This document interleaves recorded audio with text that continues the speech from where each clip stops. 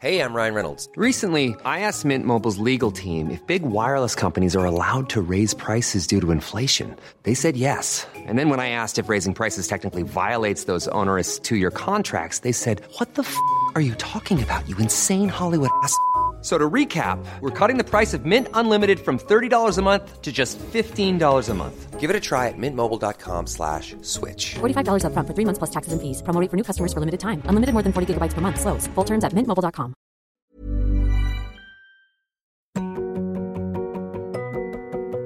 Hello, I'm Jess Phillips, and welcome back to Yours Sincerely. Now, most of you might know I'm an MP in Birmingham, but what you might not know is that I've always been a prolific letter writer and know the power of putting words to paper. So in this podcast, I give my guests a chance to celebrate 3 people that mean the world to them.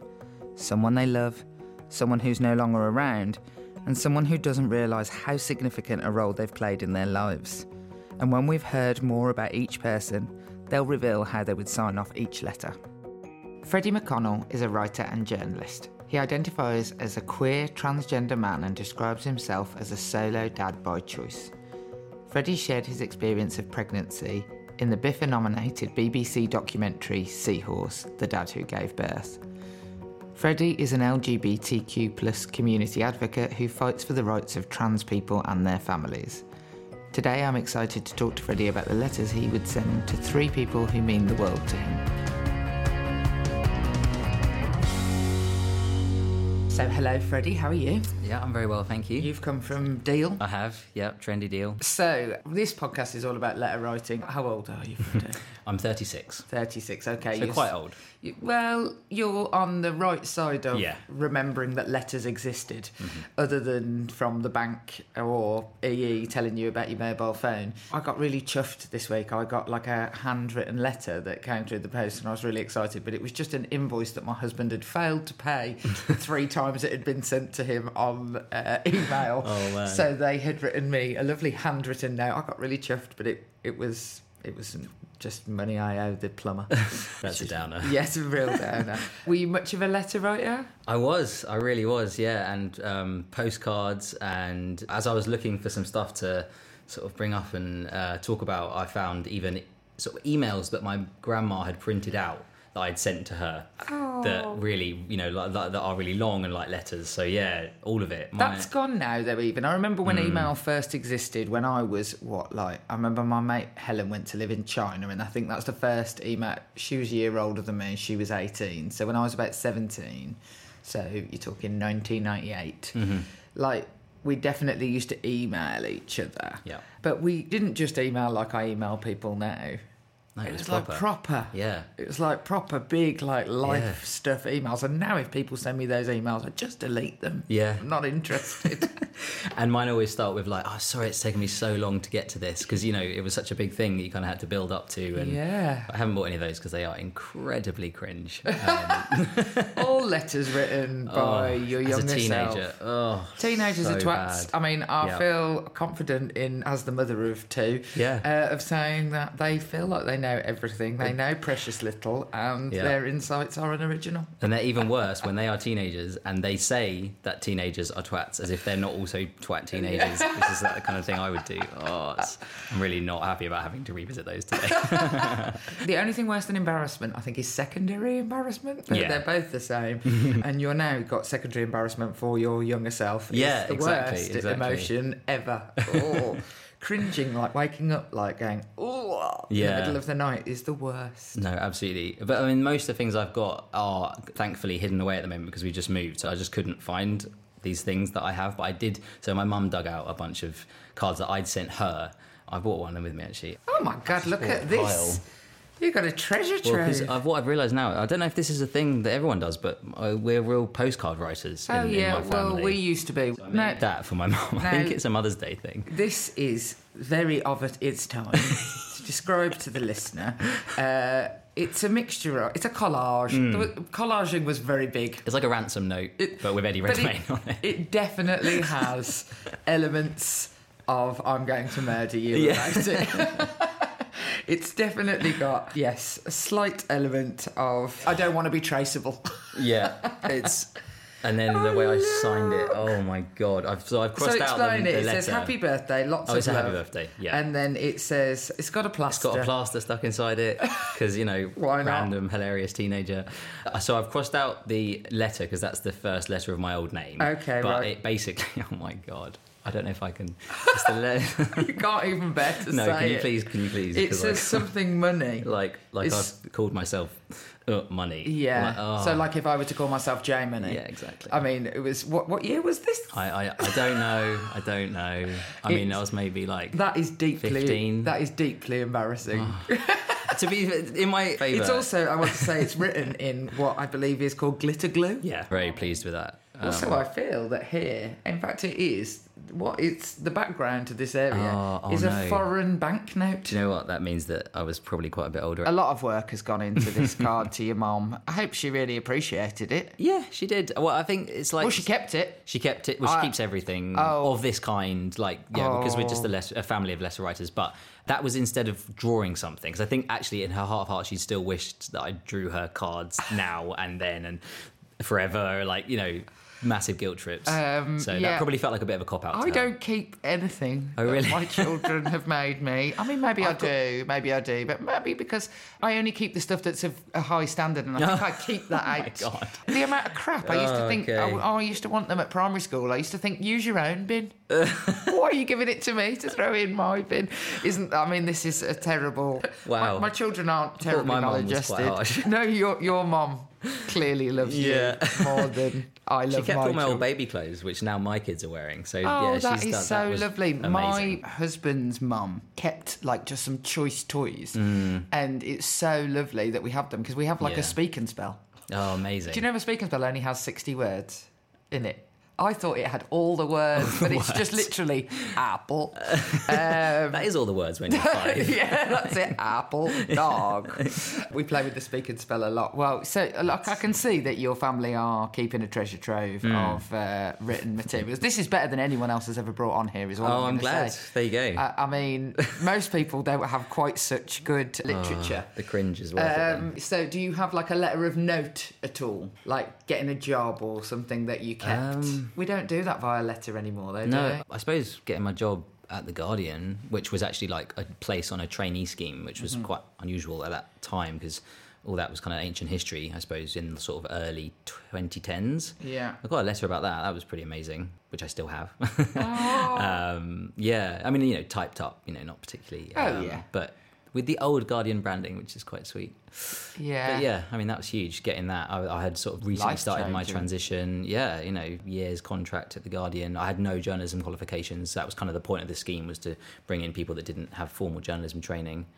And yeah, a year of training in-house. It was amazing. Do they still do that? No, sadly. I think it was meant to be a new thing that would go every year, but I think it happened for 1 year. It was just us. Basically, it was 10 of us that got brought in.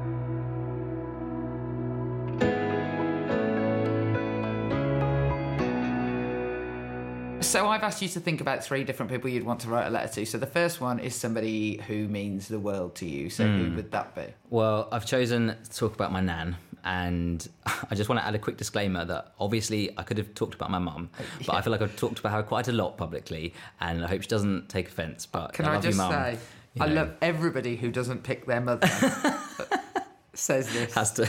People don't give a shit about their life partners, I've noticed. Everybody whose mother is still alive who doesn't pick their mother feels they need to have an explainer why they didn't pick their mother. So you're in good company. Yeah. So your nan. Yeah. What was your nan's name? She's still alive. Her name is Anne. Well, Anne? that's yeah. Nan Anne. Well, she's known as Nanny Anne to my kids, just to differentiate her, because because grandma, Nana, all these. Yeah. My kids had 2 nans because they both wanted to be nan, and it was confusing. And then my no one wants to be nan anymore. You see, both my mum and my husband's mum wanted to be nan because it's the working class way of saying it. Yeah. But my mum was then worried that she would be fat nan because she was fat. She was really worried about how they were going to differentiate. That's a good name, though. Fat nan. I mean, absolutely. Embrace it. Fat nan. Yeah. But they just called her Nanny Jane, so it didn't make any difference. So Nanny Anne. So what is it about Nanny Anne that you... Oh, she's just an all-round legend. She's had a very interesting life and is now I don't know, but you wouldn't know that about her to meet her. She's very sweet and loving and unassuming, never asks for anything, you know, which obviously makes you want to just do all the more for her and hang out with her. And she's just not in any kind of massive, obvious way, but because of her lack of judgment and her open-mindedness, has been consistently supportive to me through transitioning and my career and all sorts of things. Like nowadays, people, I'm going to say our age, like we're the same age, even though I am 6 years older than you, and have adult children, and so feel ancient. But I was a child bride. Like the generation above us, you sort of boomers, your baby boomers, there was, you know, the sort of liberation of the 1960s. And there's a sort of expectation, I think, certainly, of that generation being considerably better than previously. But in grandparents, I think that there is still, you know, this sort of expectation that people hide their lives from, because you only see them once a year, and it's like, why upset Nan? Yeah. Just to see her. And actually, and what I'm thinking about in my head is just being gay, actually. But it's considerably harder to hide. Transitioning. That would have been. Yeah, it would have been trickier to hide. But I imagine there's grandparents across the country dealing with all sorts of modernity in their grandchildren that they are finding a struggle. My dad had to have my son explain to him what pansexual was, which was the funniest exchange I've ever heard in my entire life. He was like, I don't care, I just don't know what it is. He was like, you know, people do whatever they want, but I just don't know what it is. Can somebody just explain it to me? Your dad must be like keeping up with things if he's like... He's 80, my dad. He listens to the Wireless a lot. Oh, there you go. Yeah, I don't think my nan is that engaged with things and isn't someone that I would necessarily have even massive heart-to-hearts with, or even... I remember feeling really bad, actually, because I didn't tell her that I was having a baby until quite late on. And this was kind of a watershed moment in our relationship, I suppose, even though it was very recent. And, you know, we've always been close. And I've always had trusted her not to be judgmental or scary in that kind of way. But being a trans man's one thing, but then, you know, having a baby is like, okay, you know, I was worried in general about people thinking... Well, it's a lot of moving parts, isn't it? Absolutely. It's like, you know, I was just terrified of it being basically like the straw that broke the camel's back, you know, and suddenly I would discover that actually everyone who was supporting me was sort of, you know, just tolerating me, and this would be... you know, these are all the kind of... I'm anxious, you know, that's well, anxiety is irrational. Yeah, exactly. Based sometimes in rationale. Sure. Yeah, it has absolutely. to be based in a kernel of truth. Absolutely. So I just was like, well, I'll tell her when I need to tell her, like everyone else. And when I did tell her, she was, you know, really happy. And we didn't go into massive detail because, like, she's not... I don't want to portray her as, like, right on, or, you know, she's... And this is just my family in general. It's better that, though. Like, yeah, right on. We don't go into massive detail, and that's not because I'm worried that she's, you know, secretly a bigot at all. It's just like, we just don't, and that's just not how we do in our family. And it's very, you know, it's very English, it's very sort of middle class, blah, blah. But yes, she was actually more upset. She was just upset that I hadn't felt I could tell her. And that, to me, was like, oh, I hadn't realised that's how you would feel. I'm so sorry, and I will never do that again. And, I can share more with you than I thought I could. And she's just always been a very open-minded person. And so, and I think, you know, that hasn't changed with age. And actually, some people in my family are definitely not so open-minded and are more right-wing. And because she's not very loud and doesn't really speak up much, I maybe never realised that about her. But so it's not something...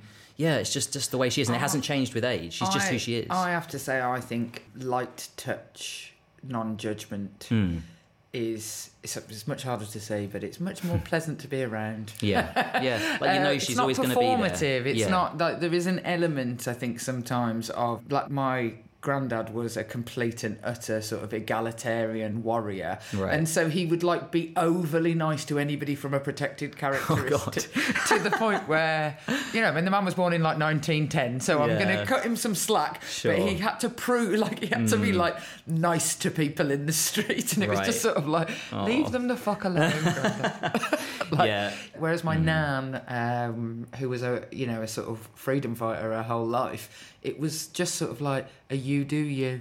We're going to make a fuss. You do you, and I'll love you nonetheless. And I worry in modern society, it's all a bit performative, and actually we need a little bit of quiet, like, as long as you're happy, love.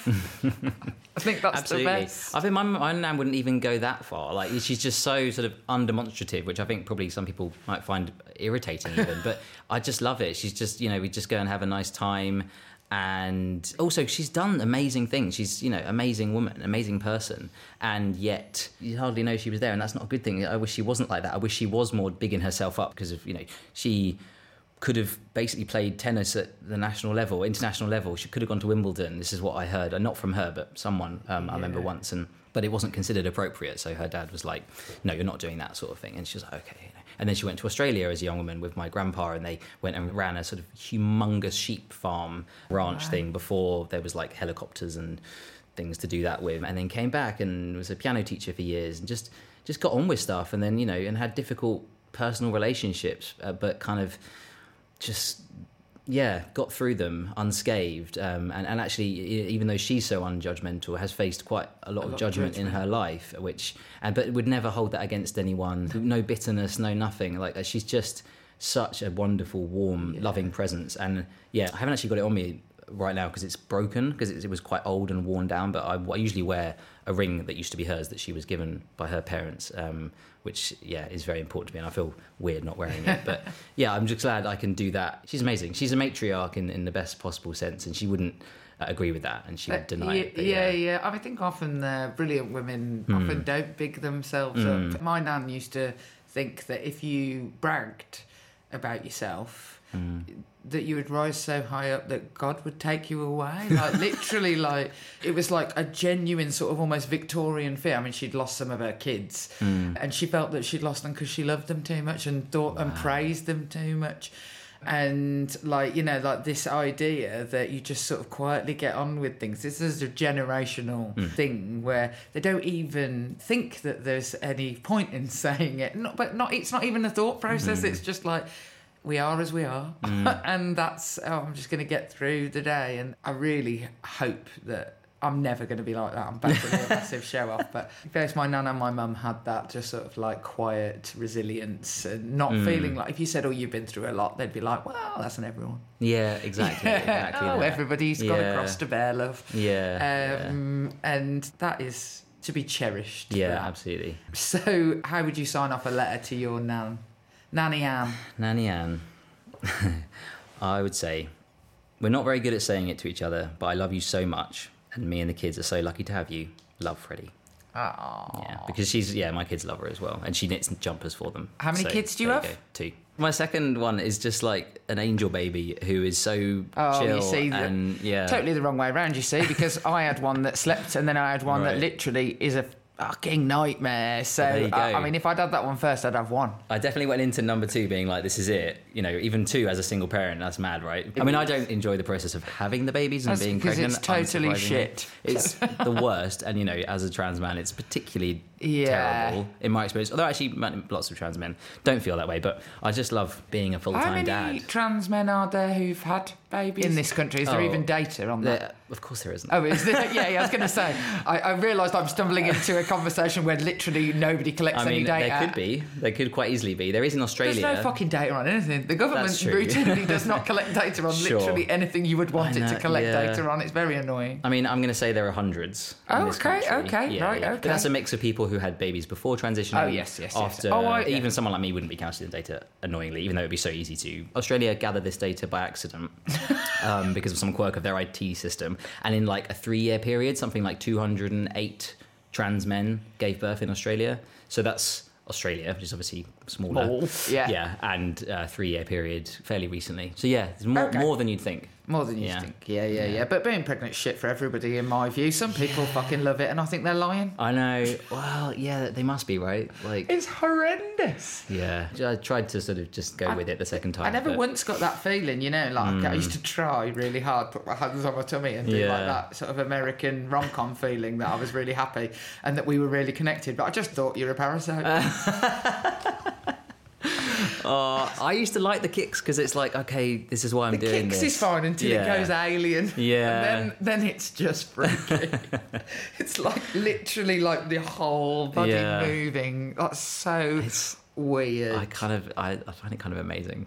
Yeah. Well, of course, it is amazing, and it's Yeah. totally magical. And for people who can't do it, you know, I understand that it's like quite hard when people like me are like, bleh. Yeah. But like, I genuinely don't think that had I not carried my, in fact, I know, had I not carried my children, I would still feel the same. I felt no connection with them in utero, and I know that that wouldn't make a difference to me. For sure. And if anything, really, I'd love them slightly more. They hadn't ruined my pelvic floor. Yeah.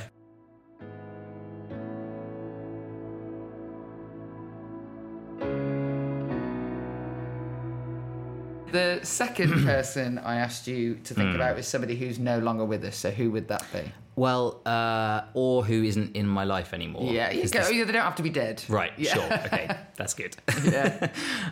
This is a tricky one, because I really debated about whether to even talk about this person, because, I mean, I'm not going to identify them, but yeah, I just feel like I was totally a shit friend in some ways to this person, and it's a long time ago. And actually, she has reached out more recently, but like lives have moved on, and she lives far away now, and there was such a big gap of not being in touch that she's definitely not really in my life in any meaningful way. But I'm glad that we have made contact and exchanged really sweet emails, and so peace has been made. And I don't even know actually if this person knows that I feel this way, or would be aware. She was your friend. She was my friend. Years ago. Yeah, when we were teenagers. When you were teenagers. Yeah. So she's a trans woman. I'm a trans man. When we were friends, I was a teenage girl and she was a teenage boy. Okay. How did your relationship pan out?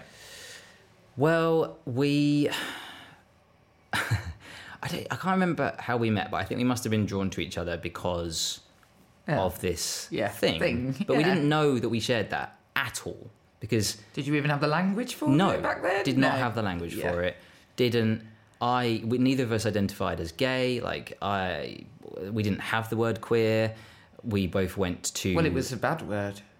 Well... Was it even then? I mean, it was when I was a kid. No, it wasn't really even in use. Yeah, gay was a bad word. Gay was the insult. Gay. Right? Yeah, you're right. And I was often what felt like accused of being a lesbian because I was very butch. I was a tomboy, quote unquote. Yeah, and there were people who were like... It's such a weird thing to say, but like openly gay at my school, but were like relentlessly bullied, and it was sort of a mark against them, I suppose, and actually never really identified as openly gay, even though you kind of knew. Yeah, it's so awful.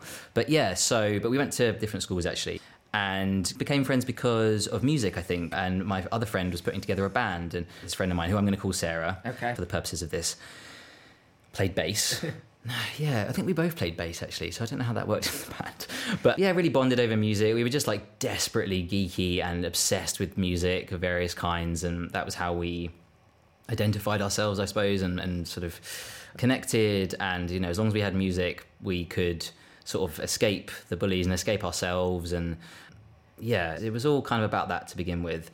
And then I remember had tried a bit too much of this like horrible hash that someone had brought to this party, and then Sarah turned up a bit later, and I think could immediately tell that I was having a internal panic attack, and no one else could. So she took me upstairs. I think the party was I think my parents must have been away. This was at my house, not really just a small gathering of friends.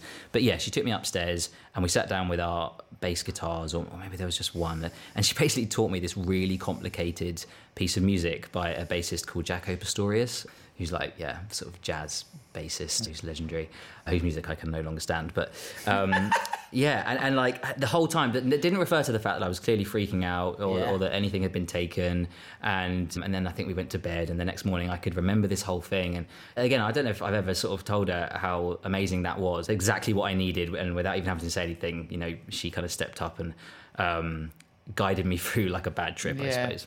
And then at another point, she confided in me, actually, that she did feel there was something going on with her, and that she'd actually really like to go and buy some hair products and maybe some makeup. And I remember this, I think this was at her parents' house, and I remember her parents being very conventional and straight-laced, and never knew them properly because of that kind of barrier. They were just like parents. And so I think it took a lot for her to talk to me about that. And I guess, like, you know, again, there was something that where we trusted each other, we were good friends, and I guess, like, I was gender non-conforming, even though I didn't have any other language for it. We didn't even have that. She didn't use the word trans. We didn't say the word gender. We definitely didn't use the word gender non-conforming, but that's kind of what we were. Yeah. Well, gender stereotype non-conforming. Yeah, absolutely. Yeah. I often feel like that word is missing from the conversation when we're talking about gender. It's like, I've got you mean stereotypes, trousers and short right? hair. Yeah, absolutely. You know, I look back and I think, well, it was easy for me because I was a masculine girl. I was a butch girl. And that's not something you get massive flack for. No. You know, I did get bullied, for sure. And I remember once going to a fancy dress party with this friend and I went as John Lennon. And it was like, that was, you know, I really loved that. I can see you as John Lennon. Yeah. And, you know, and I was like, I was secretly loving it in a way that people didn't know because this was all internal for me. Yeah. But at the same time, you know, go to a party as a girl, as dressed as John Lennon, whatever, like no one's going to. But whereas my friend Sarah, who was not at the time Sarah, but who was a boy, couldn't do that. So, and there would have been such higher penalty to pay if she'd been honest about how she felt with anyone else. And, you know, and I would never. And we did that, and we went and bought some stuff. And I remember, you know, trying to be supportive, but not really knowing. Because, you know, my only conception of anything like that then, and hers as well, which I feel is so tragic now to think about, but it was, you know, these horrific portrayals of what we would have probably termed like transvestites. Transvestites, Yeah, certainly like, you know, or men, basically, who were probably mentally ill. Like, that's how we would have thought about them then. Mm-hmm. And that's how they were portrayed very openly. There was no trans male equivalent. So there was no... No, you're right. There's I can't think of it. That's how deep the kind of me not using that as an opportunity to sort of come out to him. Became sort of sexualised. The idea, I mean, obviously, 100%. The idea of transvestites, and I actually, funnily enough, growing up, I knew some men who were completely straight, but transvestites. Well, cross-dressing is an identity. Yeah. And they used to give me boots when they were finished. Just like the upside. Yeah. But there were, like on television, there were examples. That wasn't the same as... No. And also, I think that transvestite more, like that you might see around and about in a scene, there was an element of it being sexualised. Sexualised, or comedic. And if you're a kid... Then that's yeah, absolutely. It's it's like a pantomime dame, or it's. I've not got no problem with it or anything. Like, no, not at all. I don't. But it's not. They're all the same. Yeah. No, exactly. It's all flattened out. And it's all comedic, and you know, and even like In Betweeners movie had like a transphobic joke at the end of it, and now we've still got Mrs. Brown's Boys. So this stuff still goes on, but just in terms of like, I didn't hear what my friend was saying and think, oh, that's like me, but the other way around, because there was just no... You cannot be what you cannot see. I know it's a cliche now, but like, it's just driven home to me how stark that reality was for me, because, I didn't confide in my friend because I didn't know I could, basically. Yeah. So the thing I then really struggle with is that we had a bit of a falling out a while later, maybe a year later, and I found a diary of mine a few years ago where I wrote some really mean things about my friend, which obviously I've never told her about and had completely forgotten about, to be honest, and was absolutely disgusted with myself when I read it. But, you know, obviously also trying to have some grace for my younger self who didn't know better, basically. But, you know, I tell you what, we need a whole lot more grace for young people who don't know better in modern times. I'm just clearly a product of those times. Of course you are. And, it's... Well, like we all... are, like, you know, we're all a product of the times that we came from. Yeah. And absolutely. You know, but try and have some grace. Don't judge yourself by your modern standards. No, absolutely. It's just the kind of, it just hurts that I used, in a way, even though it was privately, I used that information that she shared with me to sort of discredit her in retrospect. That's and what all teenagers do. I know. And in a way, and now never I'm show saying a this... weakness as a teenager. That's what I say to my kids. Yeah. Don't tell him that it's pissing you off, because he's just going to use it against you, you fool. That's very true. Yeah. God, and now that I'm even saying this, I'm like, am I just doing this to sort of my own benefit for kind of absolution? Oh, don't try and second guess it. You're all right. Well, I also suffer from anxiety. Don't worry, you're fine. Well, there you go.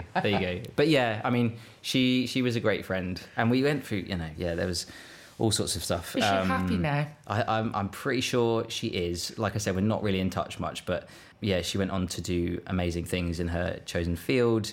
And, and she came out and she transitioned. And yeah, that would never have been on our radar back then, I don't think. Maybe it was on hers, but we never talked about that. And, many years passed. It's like a sort of like modern day, like, like when people like fall in love and then don't see each other for 40 years. Absolutely. It's a bit like, how you were both there and you must have been drawn together like for that reason. Yeah, like, for sure. Yeah, I think she was always just a bit more emotionally intelligent than me and a bit more... Well, you really are bucking the gender stereotypes. I know. There. I so know this. Like, it's... Yeah. God, that's the one thing we've got, there man. We go. Jesus Christ. Yeah. I just wish that I could have been there for her in the ways that she kind of was for me. And to then learn that she actually got in touch with me partly because she'd seen, I don't know, maybe the film that I made about having a baby, and obviously she transitioned, so she wanted to sort of let me know, like, oh yeah, look, here we are, isn't that amazing, kind of thing. And it is absolutely amazing. And yeah, I still count her as a friend, and maybe one day we'll go for a drink. And how but lovely. but yeah. How would you sign off a letter to Sarah then? Sarah in kind of what I've already said. So I said, I'm sorry I couldn't be the friend you needed when we were teenagers, when you had the courage to be so vulnerable with me. And thanks for being my queer role model before I even knew I needed one. Love, Freddie. Aww.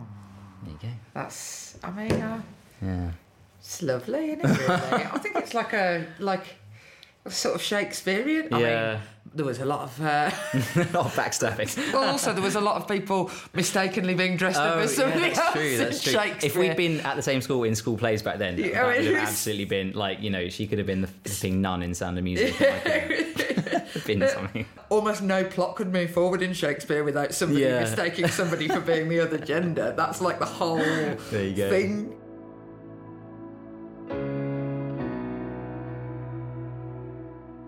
We'll be back for the final letter after a short break.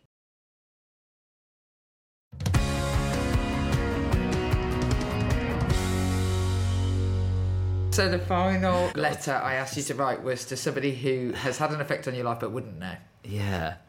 This is... does everyone say this is the one they find the hardest? Like, yeah, people do find this quite hard. Yeah, I was really racking my brains. A lot of people go for teachers because that's like, like they see so many people they wouldn't know. See, that's interesting. Yeah, I almost went for a teacher, but ultimately, I've got a complicated history with like academia and always feeling like I was never living up to my potential. So I had difficult relationships with teachers, even though some of them were supportive, some of them were really not supportive. Like I used to get accused of plagiarism because my English essays were sort of, too impressive. And and I'd written them at the last minute, so surely they couldn't be that good. But I was just good at having ideas and terrible at every other aspect of academia and studying. So I sort of, I just got through. And I'm sure that's a really common experience. And I since, like everyone and their dog, have been diagnosed with ADHD. But when I do look back on my childhood and school career and university career, it makes a hell of a lot of sense. And I do think that the reason that was missed when I was little was because I was assigned female at birth and being raised as a girl. So, that's kind of interesting. So, complicated history with teachers. So I didn't nominate a teacher, but this is adjacent in a way, I suppose. I picked Hanya Yanagihara. That's a big name. Yeah, it is. Are you familiar with... So she wrote A Little Life. Oh, yeah. Have you read it? I haven't. No. I'm not going to recommend it straight out in case you're feeling very strong and like you just want to read an extremely traumatizing and difficult book, which when I read it, I did. That's exactly what I needed. And this is quite recently as well, so it kind of feels weird to pick this person. I'm no stranger to terrible trauma. Not even personally, just other people's terrible trauma. Sure, okay, it's literally my bread and butter. So. Maybe this is up your street then. Yeah. I mean, I read it at a weird moment where I just needed sort of extreme catharsis, and it's kind of a difficult book to talk about because it's so extreme and about this person that has this horrific life. And I'm not going to sit here and say that I can identify with that, but I think probably what a lot of people find when they do read the book is that it has some truths in that have never been presented to you in such an honest and unflinching way. So not it's a very uncomfortable read, but it showed me something about what literature can be, I suppose, and what you can write about from a like a marginalised perspective or a very difficult perspective, and yet it's still considered like valid, and you're not going to be like mocked or discredited for like going there. And sometimes as a trans person, you cannot help but go there constantly with your life experiences, and you feel like you're too much all the time. And and that's kind of stopped me in the past doing some things creatively, because I just felt like it's too much kind of thing. So basically, I just read this book quite recently and felt like it was the first time I'd ever read a book that kind of showed me what's possible, and it showed me that actually some of the things that I've wanted to explore or do with my career or creatively, you know, like hell, I could actually do that. Yeah. And, you know, so like, thank you, Hanya Nagahara, I've never met, and, you know, don't know who I am. But that's kind of, it felt like a bit of a watershed moment for me. And then on top of that, the reason I was talking about teachers and stuff is because this also relates back to, you know, getting this kind of late diagnosis of ADHD, basically spending my whole life having people say to me, you know, you're a born writer. Why haven't you written a book yet? Oh, you could write about that. And me, just that idea of having to sit down and write a book, making me feel physically sick, and then feeling ashamed because I know I can't do it. People don't understand how my brain works. Like, you don't understand how difficult that would be for me. Now I've had this diagnosis and I'm on some medication that has completely transformed how I feel about that kind of thing. So also for the first time in my life, I feel like, do you know what? Maybe I could sit down and write a book. That idea no longer horrifies me. Like, I'm able to keep on top of things so much better now than I did before I learned this about myself. How did you learn it about yourself? I've not sort of explained this properly. I've talked about having this diagnosis, and it's kind of cringe again, because, you know, as a trans man, you're like, well, the last thing I want to be doing is jumping on another fucking bandwagon. Sorry. You can swear, don't worry. Here we are. Like, I guess I have ADHD as well. So, you know, it's tricky to talk about. But basically, I went for an autism assessment because, for various reasons, including the fact that, you know, there is a high prevalence of autism or autistic spectrum disorder amongst trans people. So a couple of people said to me, like, maybe you should, it'd be interesting. And I was like, yeah, I could see that, maybe, like. So I went along for this thing. It was really, really bizarre. Like, the questions I was asked felt like they were aimed at a kind of stereotypical autism type person who maybe is like a 10-year-old boy. Like, one of the questions was, what does a person's face look like when they're happy? What do they do with their face? And I was just like, what are you supposed to be able to tell from me from these questions? Anyway, so, you know, didn't get diagnosed with autism, which I'm not surprised, especially given that experience. But he kind of threw me this curveball at the end. He was like, but actually, I think you should go for an ADHD assessment. And I'd never, ever considered that before in my life. What is that assessment like? The assessment... I feel like I should maybe go for one of those. Well, yeah, I mean, I'm all up and down. It is underdiagnosed, like, so, because they used to, I think, I'm not a doctor obviously, but my understanding is that they used to think that ADHD kind of wore off when you grew up. Oh, right. So, you know, obviously it's underdiagnosed in women and girls, and by extension trans men, and, you know, all sorts of people, non-binary people. So there's that. So it's not surprising in a way that there's lots of people now being diagnosed. Because the presentation isn't naughty. Yeah, exactly. So, like, all the things that I now can look back and be like, because I was assessed for dyslexia as a kid, but I didn't have dyslexia.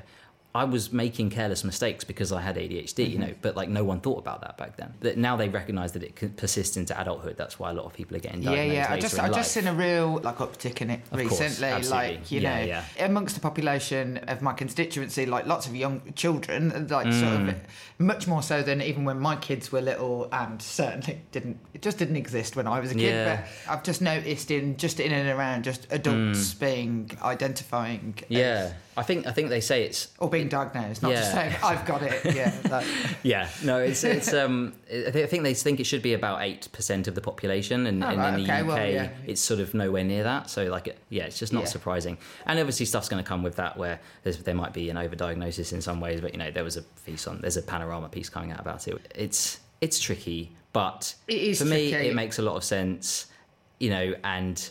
I think if it has an impact... Medication is working. Exactly. If it has an impact on your daily life, which for me as a freelancer and as a single parent, and actually all through my life for various reasons, including at university where I struggled so badly in ways that I could not talk about or describe to anyone, I'm like, yeah, absolutely. This is me, and I'm so grateful because, now I can have an idea. I can, you know, read a book like that, suddenly have my own idea out of nowhere, which also has never happened before. And, you know, I'm sure it'll be nowhere near as good as A Little Life. And it's not, you know, it's not at all similar, but it's just given me that permission, I suppose, to imagine a story that, you know, otherwise probably I would have felt like this is too much, that kind of thing. And then to be like, oh, and actually now that I'm kind of in a place where I feel able to apply myself to work more readily, I could actually fucking do it. But now I've said it out loud, obviously, I gotta won't do it. No, you've got to do it now. You've got to I've committed the cardinal sin of making a public commitment to I've literally got a contract that I'm currently not doing. So, I've committed the cardinal sin of taking in advance. Oh, yeah, that's the next bit. That's the... and then spending it. But that means you must have written a few thousand words to get that... I've written lots of books. But, of course you have. I did know that. There you go. So it'll get done. Sure. But, yeah. Be careful what you commit to. Yeah. Well, there you go. This is a brave new world for me. So, yeah. Yeah. The impetus not to pay money back is definitely to rip the tiles up from my kitchen and try and resell. But also doing work that you've already been paid for is really hard. I mean, whoever thought that was a good idea? Terrifying. Absolutely terrifying. Yeah. I need the, your children are going to starve. Motivation. That's what I need in order to do work. God. But it's funny that you say that you felt like you needed permission. Because I think that's quite gendered, though. I have to say, I think people are conditioned to feel like they need to be given permission, especially people who've been marginalised in some way. Yeah. Like, you have to wait till somebody can say, you should be able to do this. And with regard to the diagnosis of things, I think that it is tricky. Yeah. When I think about people who've suffered trauma and upset in their life, I think sometimes we need to deal with the upset and the trauma in their lives rather than all women who've been raped get told that they have a borderline personality disorder. Literally. I've been hearing about there's a guy I follow on Instagram, classic precursor to any meaningless anecdote, but who is autistic and a psychologist, talking about how BPD is an incredibly gendered and stigmatized diagnosis that is often almost, if not almost always misapplied, which is really interesting. I don't know much about it, but absolutely. In my experience, what I don't want is sort of ADHD diagnosis to become... It's a bit like we have mental health conversations all the time now, and we're all fine about talking about... You and I both said that we are medicated all throughout this conversation for some form of... It's a worrying fig leaf, in my view, to... when everyone can talk about it, we stop focusing on the fact that services are total shit. And so I take anti-anxiety medication, but I'm not in therapy because I can't afford it, and there's no therapy on the NHS. So it's that's not great. But I'm not going to stop taking the medication because it's great, and I'm really glad that exists. I love the medication. Don't get me wrong. Absolutely. I'm there for a quick fix. I am not anti. I'm totally pro meds, but why I am anti is the idea that giving people the name of you're depressed or you're is it's much better than it was when I was a kid, but what I'm worried of that it becomes a total fig leaf for policymakers to then just be isn't it great that we can all talk about this and have an awareness of it? Yeah. And it's awareness is great until you've got a kid with suicide ideation and you're waiting 2.5 years for an assessment. And you're talking, as a trans person, I'm well aware that awareness is a double-edged sword, and a fig leaf, and absolutely, we don't want awareness, we don't want visibility, just want your fucking life, and just want to crack on. Absolutely, we want to be able to have families, but just a quick one, interesting what you say about the permission. I guess what I meant is more not that I needed permission for me, it was just really about seeing a writer of any kind just go to some really dark, weird places. So say that you can do that without, and that's a legitimate sort of creative pursuit. But in terms of I clearly don't have any problem putting my own voice out there. So I don't think I needed permission, but I was just but I can be really dark and weird as well. Cool, let's try that. Let's try that instead. Sometimes I would like to be really twisted. I'm not sure I've got permission for that yet. One day, when I'm no longer an elected official, I think maybe. Save it for that, because then you can really go there and totally be twisted. Oh my God, is she okay? Yeah, that's what I want people to be like. Someone needs to do an intervention. So how would you sign off your letter? Oh, okay, so this one was... Thank you for inspiring this foolhardy promise to my future self. Don't worry, the pressure is all on me. Yours sincerely, Freddie.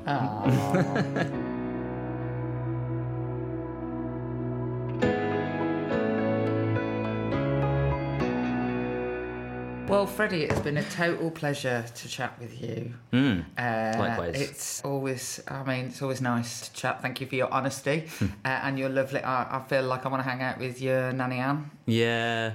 She Come seems down. like, come down to Kent. Trendy Deal. Yeah. Trendy Deal. I have literally never been to Trendy Deal. You will eventually. Someone will arrange a weekend. And has it got, like, man buns is what I'm expecting of anywhere that's Man trendy. buns. Lots of small Chihuahua dogs. Yes, Dogs. funnily enough, my friend went there recently and they said the dogs as far as the eye can see. Yeah, I have some gay friends that moved down in that classic way and apparently only realised what Deal was like. And that it's, very gay, very sort of welcoming mixed town. But they looked out the window and was like, God, there's a lot of small dogs on the seafront. And then the penny dogs. drops. It's like, oh, yes, we may not be the only gays in the village. Where I live I don't know who's collected this data, but where I live in Birmingham has one of the highest populations of lesbians. And my husband is always like, you could tell because we have 3 different cat clubs. Cat clubs. Wow. I've never even heard of a cat club. That's amazing. 3 different cat-related clubs. There you go. He's like, that should have been the clue. Always look at the animals. The animals. The stereotyped animals. We'll probably be cancelled for saying all of this, but we'll be fine. Absolutely. Who cares? We can point to the data. Yeah, it's there. The data is there. Yeah. Thank you so much for listening to this episode of Yours Sincerely with Jess Phillips. If you want to hear more conversations just like this, make sure you click the follow button now on the app where you listen to your podcasts. You can also follow us on social media. We're at Jess Phillips Pod, and I'll be back next week with a brand new episode. This has been an Audio Always original. Goodbye.